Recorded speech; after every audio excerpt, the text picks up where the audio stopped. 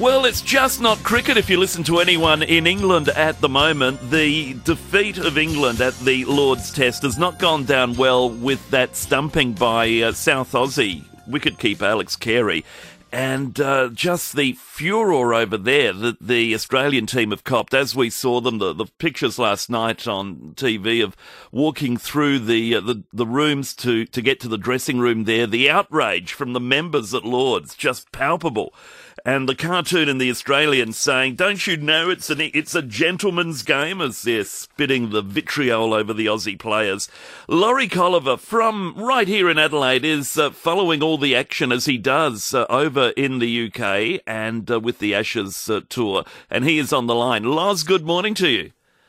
G'day, Matty. G'day to all the listeners. And we've had a good run with the weather. We've had a good run with the cricket. We've won the World Test Championship final, won the first two Ashes, and always a bit of controversy, and you summed it up pretty well. The Poms aren't too happy. No, so even their Prime Minister has weighed in saying, it's just not cricket, essentially.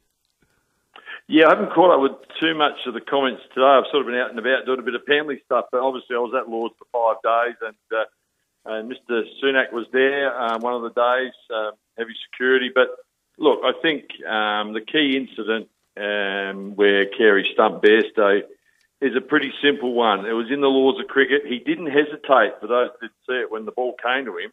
He threw the ball straight away. It wasn't like, Alex Carey hurled the ball, waited for Bairstow to come out of his crease and then threw the stumps down. Pretty much he did it instantaneously, and Bairstow was stupid enough to leave his crease. He's out stumped. Bad luck.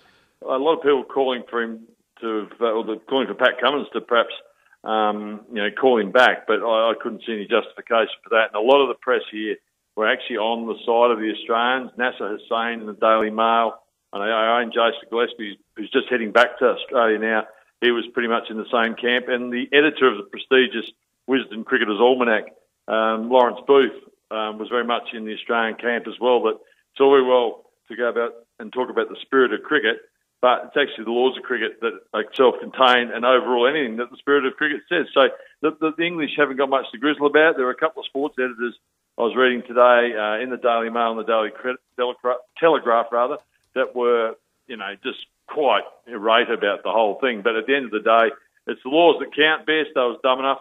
And Bairstow himself actually tried to do the same thing a number of times during the match when Marnus Labuschagne was batting out of his crease. So the English press, a lot of them, grumpy, but a lot of ex-players, including also Michael Atherton, who people would have heard on Channel 9's coverage, saying, well, it's fair play. Yeah, well, that's what we understand as kids too. I can remember many years ago being stumped in a game of backyard ashes, and just as I was starting to lob the ball over the bins, I walked out of the crease, and the guy behind was smart enough to run me out, to stump me, and so there we are. That's how it is. You know that as a child, that you leave your crease, you get stumped, for goodness sake. Yeah, well, you've explained it well. The behaviour of the members was ordinary. Being a SACA member and also on the wait list for Lords, I was in the long room a little bit during the game. I wasn't there during the lunch break when all the commotion broke out, but I managed to speak to Usman Khawaja after the game, and he basically said he was telling some of the members in there that, you're in the long room and you're yelling abuse at players, and the reason you're actually in the long room in the first place is to watch the cricket, not to abuse the players. Yeah. There's going to be some security concerns that come out of this, and it's like a lot of things. A small percentage or a small minority do ruin it for the rest. And I had a lot of members coming up to me after the game when we went in to have a couple of drinks to celebrate the victory, sincerely apologising. And my wife, who's over here at the moment with our two boys, she had actually a fan at the ground buy her lunch and a drink as apology for, the noise and the carry-on and the constant chanting. And it was a boisterous crowd here, Matty. I mean, it was really not like Lords. It was more like Edgbaston. And I think the Australians are going to have to work out something with not just the security of the situation, but I think just some of the chanting. The cheating chanting has got to stop. And there's one way to stop it, in my view.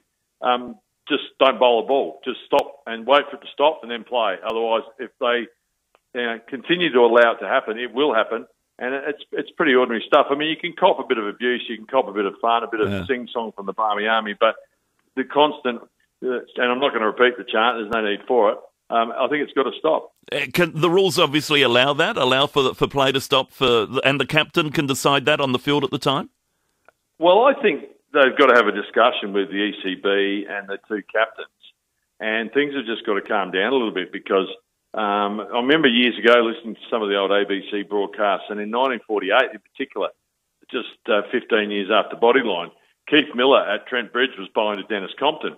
And the crowd carried on saying, Bodyline, Bodyline. And, of course, Miller a couple of times pulled out of bowling a delivery because of the yelling and carry-on. So the Australians could do it. I've no doubt about that. Whether they just go with the flow and let it roll on, I'm not too sure. But some of the abuse has been pretty bad. And to also say, the Australian crowds, they get stuck in the English players as well. But this last couple of tests, it's been a little bit over the top in my book. Yeah, okay. Now, they move on from here, and the reception, I mean, you say it's got to stop. The reception, surely, and everyone's talking about it in Australia, is only going to be worse for the third test.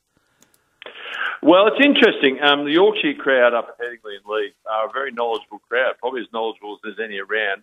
They've produced so many great test cricketers over the years, and they've got a few in this current England side with Joe Root, Harry Brook, and Johnny Bairstow, who was obviously the man involved. And I've seen some interesting responses on Twitter to some of the stuff. And a lot of the English people have been saying, as well as the Australians, that, he should have just stayed in his ground, Bairstow.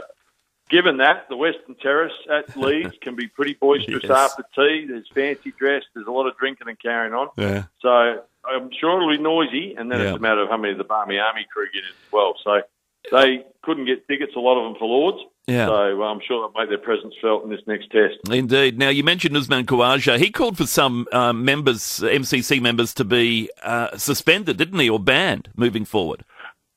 Oh, well, Pat Cummins at the press conference, I was watching it this morning, and he basically said that some of them might be.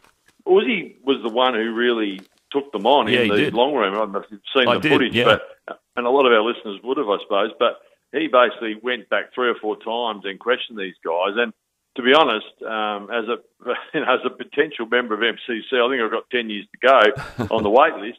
I'm not sure if I want to join in with this mob. I'd rather stay out of it. But having said that, it was poor behaviour. Yeah. Them only fined 3 members to sanction, to my way of thinking, was pretty ordinary. Yeah. And, look, if they get banned, they get banned. But I think they should be able to state their case for reinstatement at the very least. But and be embarrassed for what they've done, and I hope they are. Yeah, absolutely. Laurie, great speaking with you this morning. Thank you for your time. I know it's late in the UK, so enjoy the rest of your tour. Good you got the family with you too. That's fantastic. And as you follow and write it up. Now, you're on a website somewhere, aren't you? People can follow your work as you do with the cricket team and everything that goes on. Well, the main thing, Matty, my Australian Cricket Digest, which is, I wouldn't say a lot, the Wisden Almanac, but it comes out in late September, early October, and I've been doing it for 11 years as well as the stuff with Fox Cricket. So, keep an eye out for that in the bookshelves out at Dillon's at Nord or wherever you like to buy good books, and it'll be out and it'll have full coverage of this Ashes series. And just quickly, Pants, how good is it to have 2 South Australians doing well on the side too with Travis Head and Alex Carey? They're both going gangbusters over here, and it's hard to see them getting dropped anytime soon. Absolutely fantastic. Good on you, Laurie. Thank you. Enjoy your time. Have a safe trip. Thanks. Hey, mate. Thanks heaps. Cheers. Laurie Colliver from Adelaide, of course, and you've heard him here on 5AA a gazillion times over the years, and loves his cricket, is passionate about it, and has made it his life's work. So how good is that? And he's over there at the moment following the Australians' progress. Doing very well, of course, to zip up in the Ashes series.